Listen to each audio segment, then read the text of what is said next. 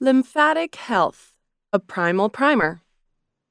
I get more questions these days about lymphatic health, particularly lymphedema. Sometimes it's an issue related to a reader's cancer recovery or a co-occurring symptom seen with a loved one's other health concerns. While I might take up specific conditions in future posts, let me know if you have suggestions there. I thought I'd spend today taking apart the basics of lymphatic health. As with many of the body's core operating functions, the real story often gets camouflaged within vague, consumer-based terms that end up being only medically tangential. We can do better, I think. In essence, the lymphatic system is the body's filtration system, helping to sample incoming substances, filter out waste products from cells, regulate fluid homeostasis, and prime the immune system for action when a threat is located. Central to the entire system is the transportation of lymph, a clear fluid that stores and transports white blood cells, proteins, salts, glucose, bacteria, and certain waste products. Lymphatic vessels perform a similar role to the blood circulatory system, carrying lymph to virtually all areas of the body other than bone marrow. Unlike the blood system, however, a series of valves force lymph to travel in just one direction, taking it ever upward towards the neck, whereupon it re-enters the venous circulatory system. New lymph is formed when specialized lymphatic capillaries allow soluble materials and cells to court their way back into the lymphatic vessels. Lymphatic vessels are connected to lymph organs. These organs are where the lymph is filtered and lymphocyte is created, arguably where most of the exciting action happens. Red bone marrow and the thymus gland are considered the primary lymphoid organs and act as incubators for maturation of lymphocytes, a type of white blood cell. As these lymphocytes get older, they're forced out of the nest and sent into the lymphatic vessels to earn their keep by hunting down and attacking infected cancerous cells. Secondary lymphoid organs, which include the lymph nodes, tonsils, and spleen, act as traps for incoming pathogens, whereupon foreign bodies are set upon by mature lymphocytes. Your lymphatic system in action. Up until quite recently, the lymphatic system was considered secondary to the blood circulatory system. A series of groundbreaking discoveries in the 90s changed all of this, and we've been learning since. For one, the lymphatic system plays a key part in our adaptive immunity. Antigens that make their way into the body or develop within our cells are recognized primarily by the lymphocytes produced by the thymus and bone marrow, or picked up as they pass through the secondary lymphatic organs. Upon detection of the antigen, the lymphatic system initiates an immunological cascade that activates or produces more and more lymphocytes to wipe out the threat. Lymph nodes and other secondary lymphatic organs are strategically located around the body where they're well placed to sample incoming materials and intercept potential threats. Beyond immunity, there's the equally important fluid homeostasis role that the lymphatic system plays. Lymphatic vessels act as conduits, allowing surrounding tissues to expel or absorb fluid in order to maintain homeostasis and prevent excess swelling. Recent research has even discovered an element of the lymphatic system devoted to draining interstitial fluid from in and around the brain, thereby exhibiting a critical function in alleviating pressure in the CNS. Add to that the lymphatic system's role in lipid absorption and transportation from the digestive system, and the efficient removal of metabolic waste from tissue, organs, and the central nervous system. And it's not hard to see why the lymphatic system is so nuanced, not to mention critical. Lymphatic dysfunction. It's all well and good when the lymphatic system is doing what it ought to do, but lymphatic disruption can portend unfortunate news for your health. Compromised immune function and lymphedema for starters. Like any system within the body, factors like chronic inflammation, lifestyle choices, and toxin exposure can all place stress on the lymphatic system. Problems often occur when the flow of lymph is disrupted. whether with systemic inflammation or localized swelling at the nodes and vessels, whereby the entire system can become compromised as it relies on that constant movement of lymph to do its job. And then there's the fact that the lymphatic system acts as a sort of microbiological conveyor belt, fundamentally useful when antibodies can be released in a timely and efficient fashion to dispatch any antigens, but highly problematic when the system is overwhelmed or overrun. In these scenarios, the lymphatic system can quickly become a means by which infection can rapidly disseminate throughout the body.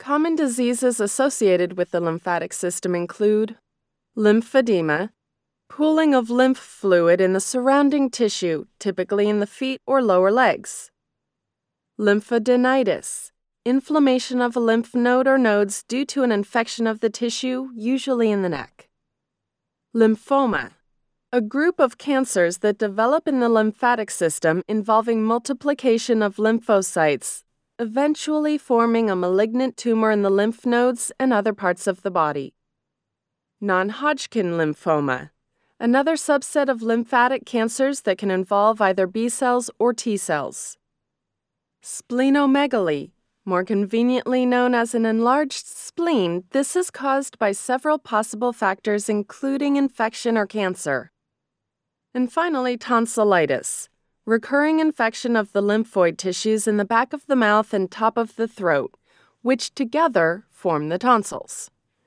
Though there's plenty more where that came from, but it's fair to say that if your lymphatic system is ailing, your health in general will be lacking.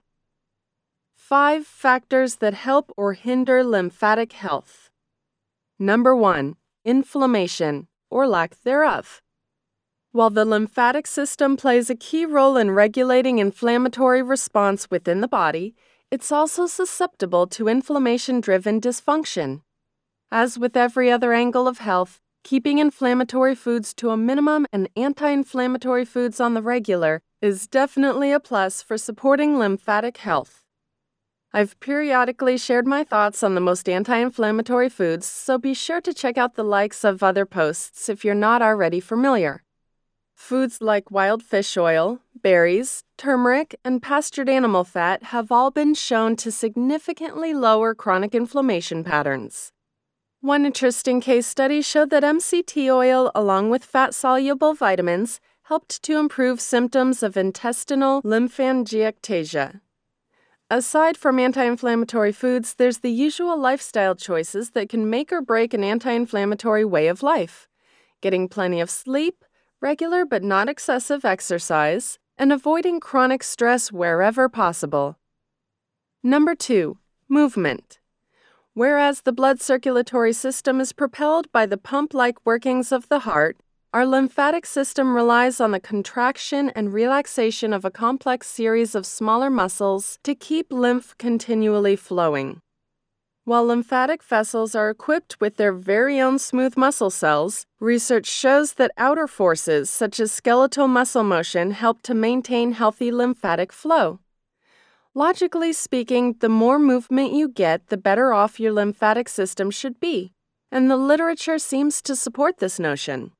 A 2012 literature review concluded that exercise is an effective therapy for the treatment of lymphedema, while a considerable number of other studies indicate that water exercise in particular is a proven, safe way to treat swelling associated with secondary lymphedema. Rebounding, such as jumping up and down on a trampoline for one, has attained something of akin to cult status, and anecdotal evidence at least suggests there might be something in it. According to its proponents, rebounding helps to stimulate and maintain the flow of lymph by the dual action of weightlessness and double gravity. In addition to providing passive lymphatic muscular stimulation throughout many of the major muscle groups, from a theoretical standpoint, it makes a lot of sense. While there are plenty of enthusiasts, I haven't been able to dig up direct, confirmed links between rebounding and lymphatic health. That being said, there's no doubt that rebounding is good for our general health, so I see no reason not to give it a go. Number 3, stress. Stress, as it happens, can exhibit a direct negative effect on the lymphatic system. A study published a couple of years ago, for example, showed that chronic stress restructures lymphatic networks within and around tumors to provide pathways for tumor cell escape. Not an ideal scenario. Consciously pursuing a limited stress life cycle and taking advantage of stress reduction strategies is critical for promoting a robust lymphatic system that's still capable of fighting infection, regulating fluid, and removing waste. As always, daily meditation is a big step in the right direction. Along with regular movement, somehow we keep coming back to that. Plenty of social interaction, and getting out into nature as much as possible. Number 4, lymphatic massage, otherwise known as lymphatic drainage. It was developed in Germany specifically for the treatment of lymphedema.